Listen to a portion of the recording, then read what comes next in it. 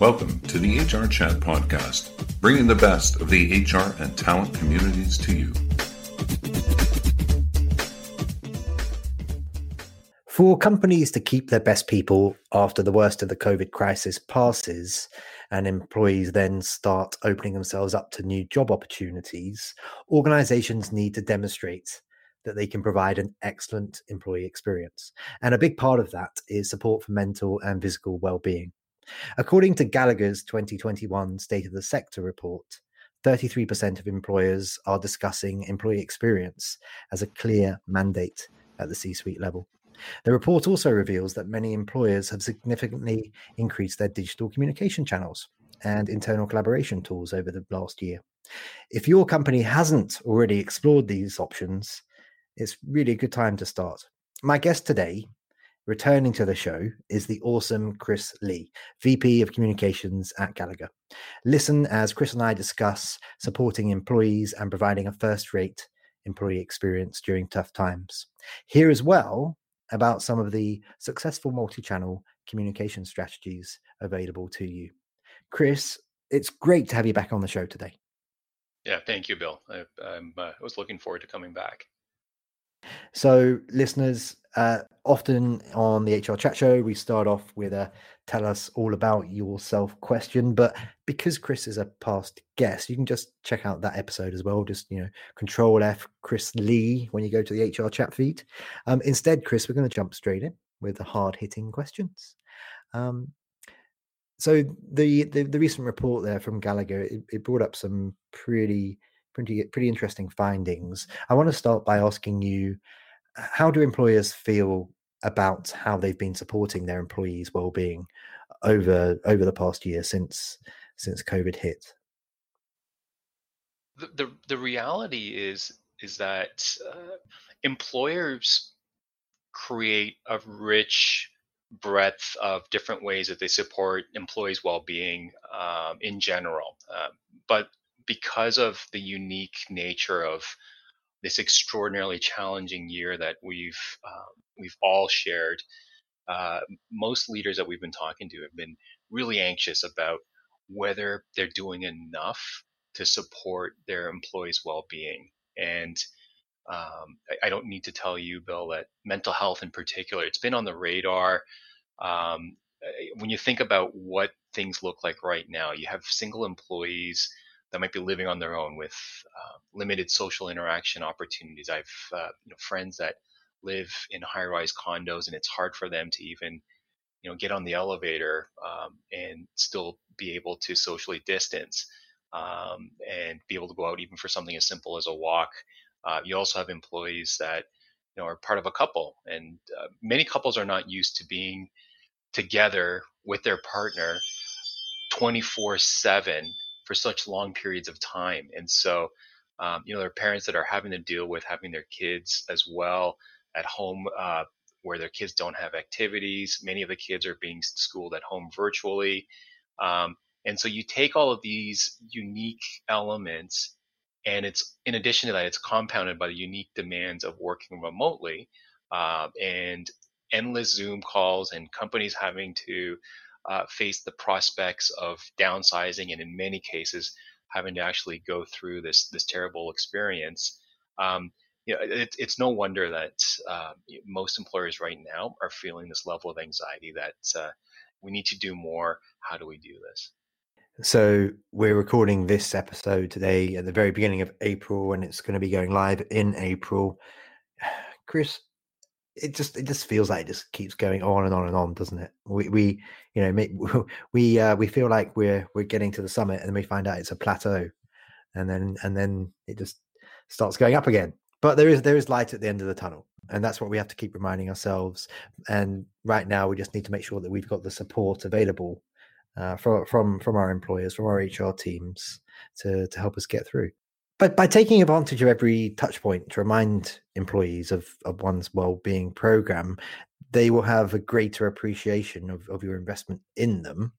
For organizations, Chris, what has been the biggest challenge in communicating the value of their well-being support programs? You hit the nail on the head. Most organizations are making a substantial investment in how they support their employees' well-being, but in my experience with a lot of employers, what I'm finding is very often to be quote unquote competitive in this war for talent.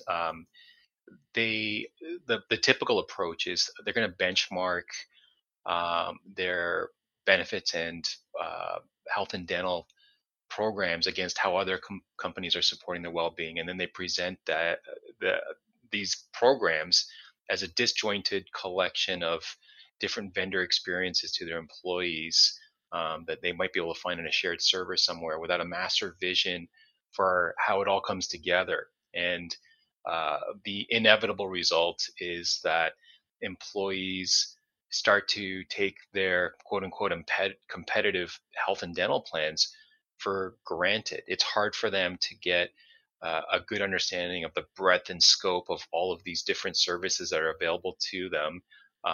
And they also have a hard time understanding when they would use different support pieces. So they're not always able to appreciate the full value of how these services support their well-being across whether it's physical health, their mental well-being, the financial security, career aspirations.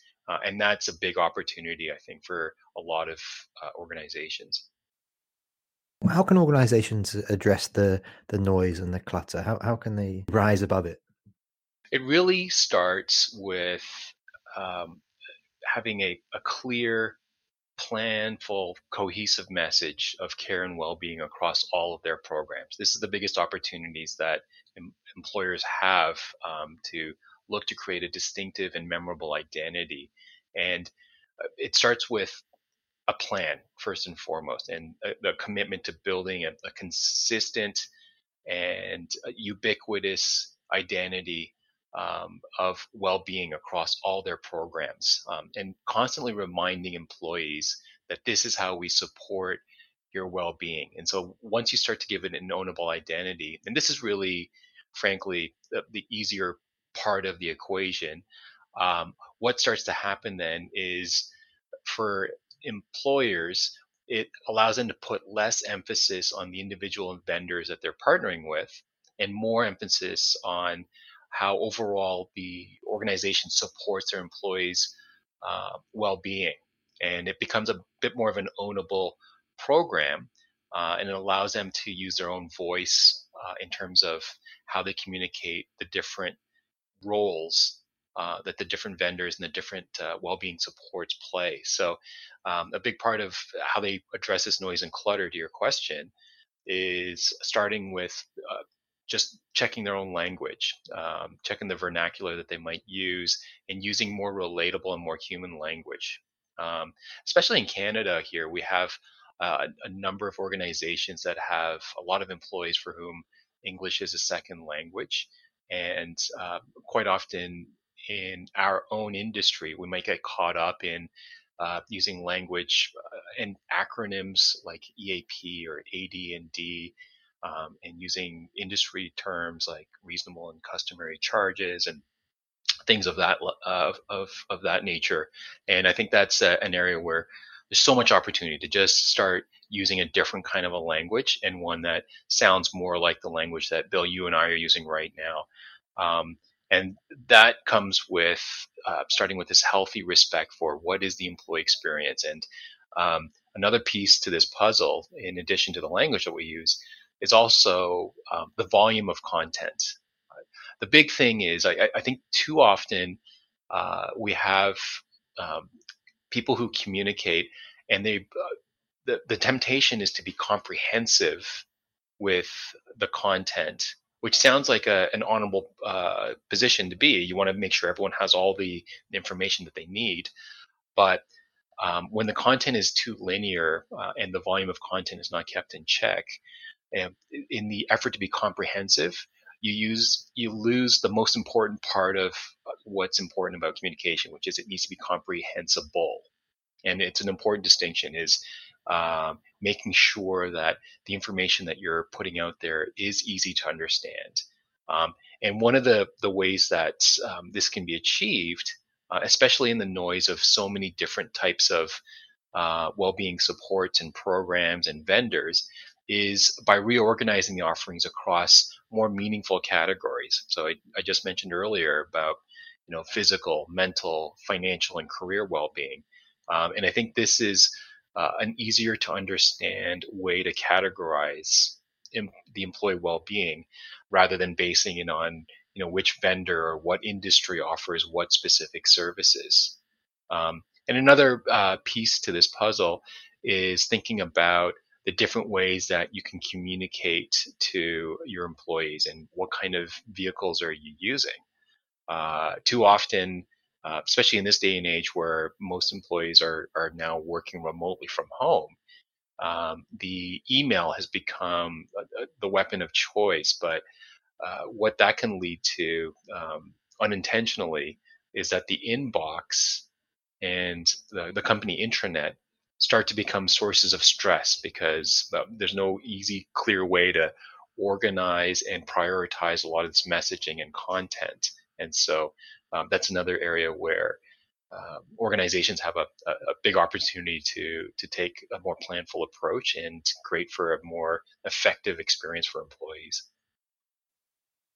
Well, don't give everything away just yet, Chris, because I'm gonna tease you a bit more and tease more information out of you in just a moment in terms of multi-channel communication strategies. But before we get there, what is the most important emerging trend in how employers support their employees? Biggest thing that I see happening, and it's an exciting time right now for HR teams across the country. What's happening now is that there's a recognition that, for most employees in Canada, the experience that they have in the workplace doesn't match the quality of the experience that they have just in their own pocket. On your phone, for example, buying a picture frame on Amazon or ordering Chinese food or checking out the weather. These are all highly evolved, smooth, enjoyable experiences.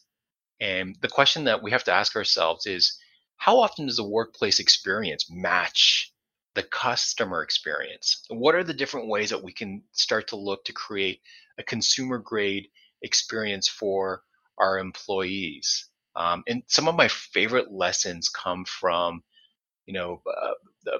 for example, some of the world's greatest brands. What are some of the lessons that we can learn about how Apple approached not just the technology that they offer, but just the packaging and the way that they talk about their products? Are there lessons we can learn from Walt Disney about revolutionizing the experience of going to a theme park with your kids?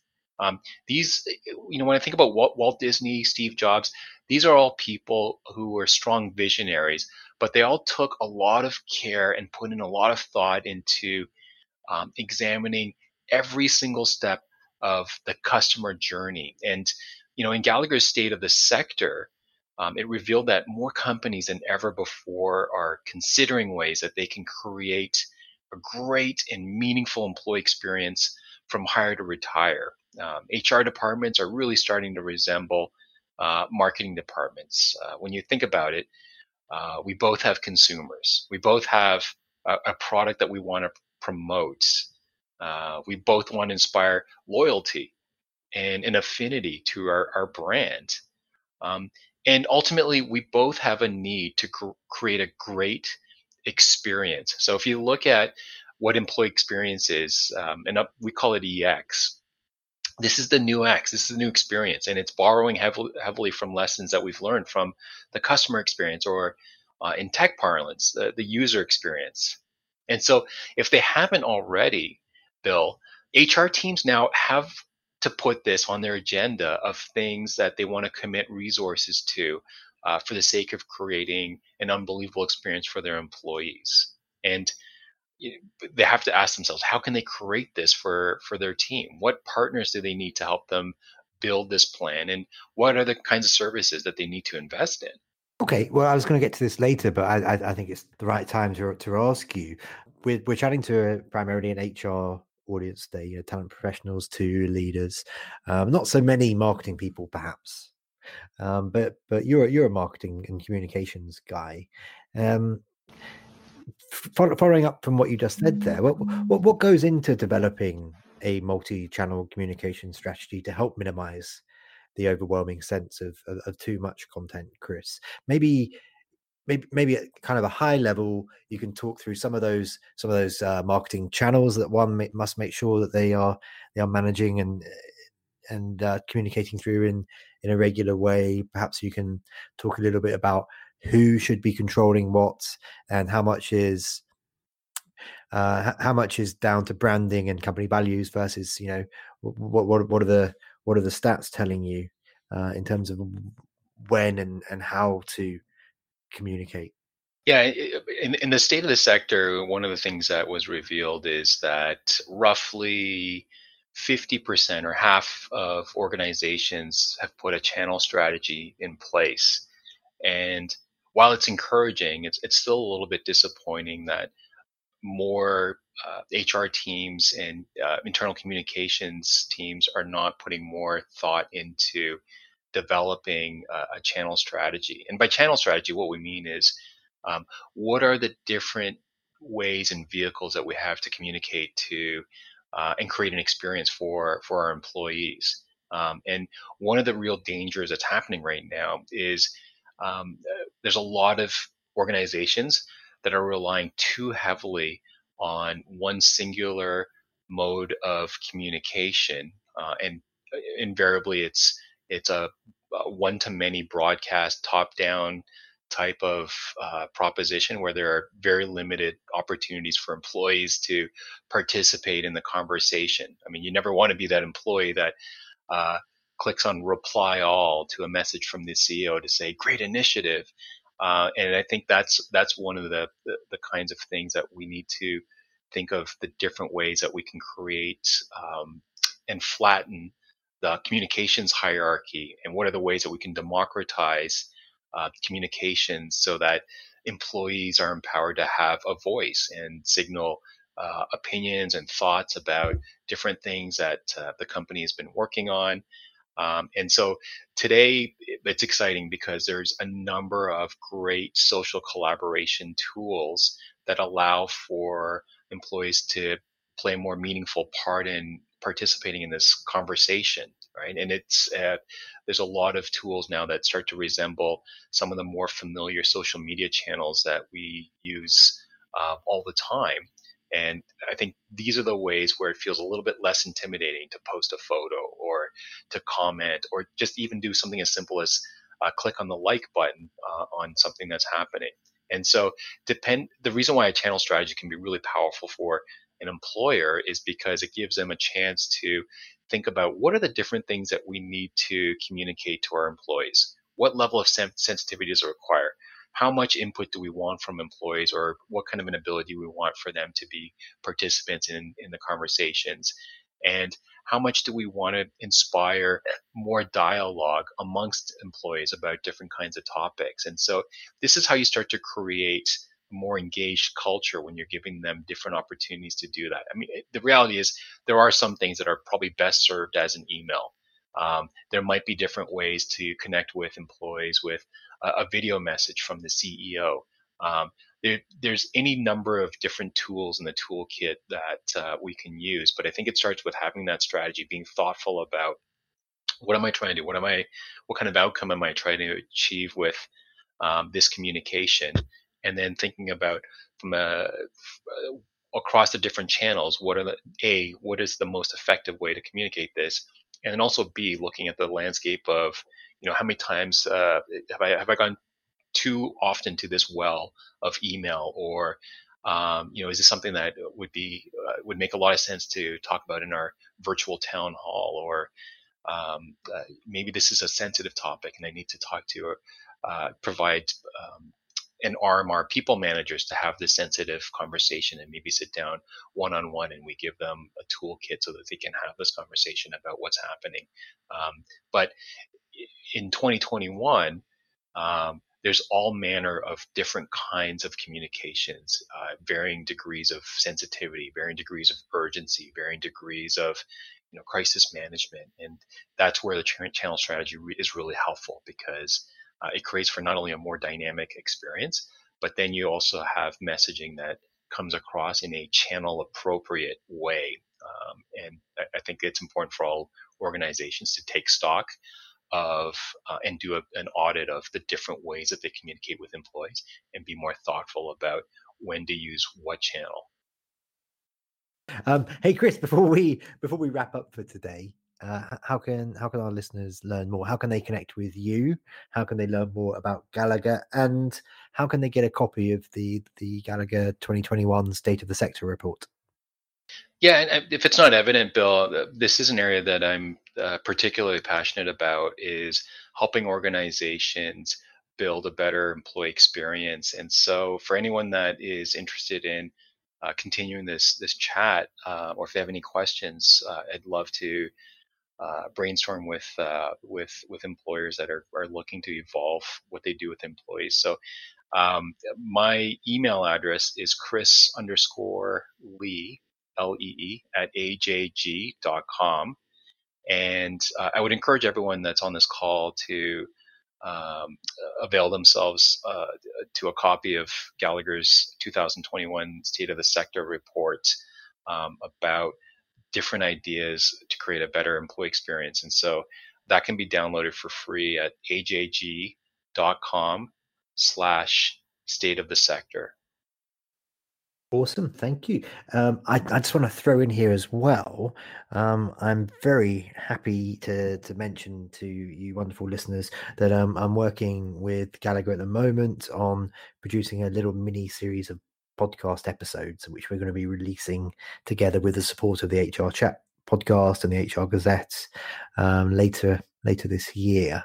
So watch this space on that one. There's going to be some very, very important information going to be shared. But that just leaves me to say for today, Chris Lee, you absolute gent. It's been my pleasure to have you back on the HR Chat show. Thanks, Bill. It's been a real pleasure. And listeners, as always, until next time, happy working, and please do continue to stay safe. Thank you for listening to the HR Chat podcast, brought to you by the HR Gazette.